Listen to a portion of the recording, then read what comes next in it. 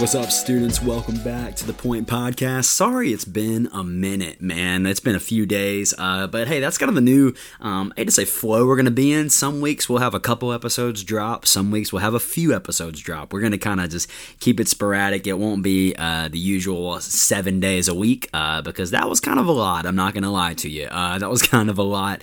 But so we're just going to kind of keep it as they come, and it's just going to be a helpful tool for you every single day. And I think that's kind of a good thing because we never want, I wasn't planning on sharing my heart for the Point Podcast, but here we are. It's never our heart that this just becomes something for you that takes the place of your time in God's Word. Like, okay, listen to a podcast today, I checked that box. We want to see you getting in the Word on your own, right? So this is a tool to help you do that on your own. And so, man, I'm excited for this episode today, especially thinking about where we're going to be tonight in student ministry. So if you're listening to this podcast on the day it comes out, tonight in student night, we are kicking off Joshua together, and I'm so excited for that. And in Joshua, what we're looking at tonight is this recipe for success, right?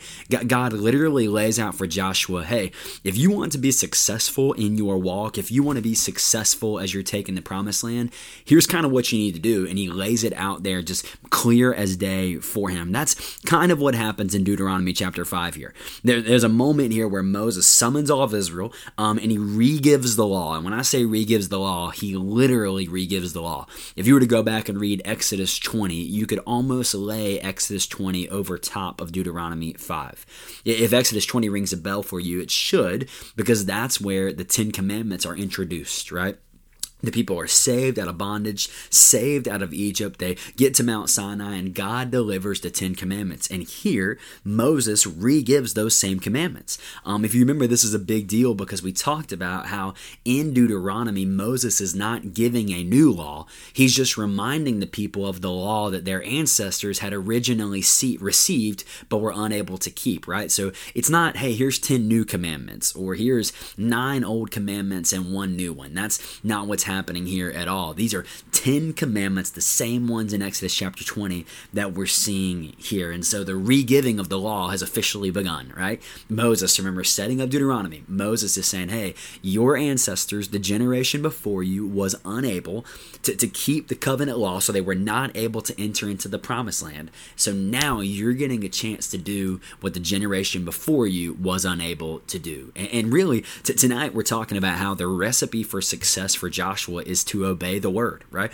And that's not something Joshua would have heard for the first time, because listen to what Deuteronomy chapter 5 verse 32 says.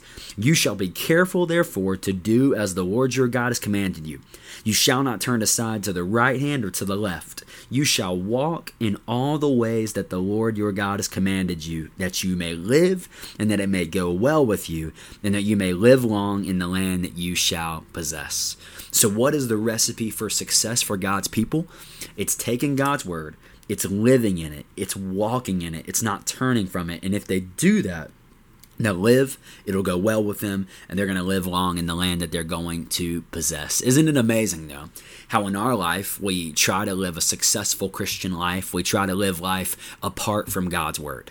You know, if you're going to make a cake, right, you're not going to get adventurous on that and start putting in all this crazy stuff. No, there is a recipe to follow that. And here, it's laying out for us in Deuteronomy. It's going to lay out for us in Joshua chapter 1. It lays out for us in other parts of the scriptures. Go read Psalm 119, Psalm chapter 1. Go read those. If we want to prosper in our Christian life, not just physically, not just materially, not just, and when I say prosper, I don't mean that it's to get a bunch of riches and a bunch of wealth. None of those things, but just prosper and having a good life and having a peaceful life and a joyful life and all these things. If we want to prosper in life, the recipe for success is to devote ourselves to the Word of God.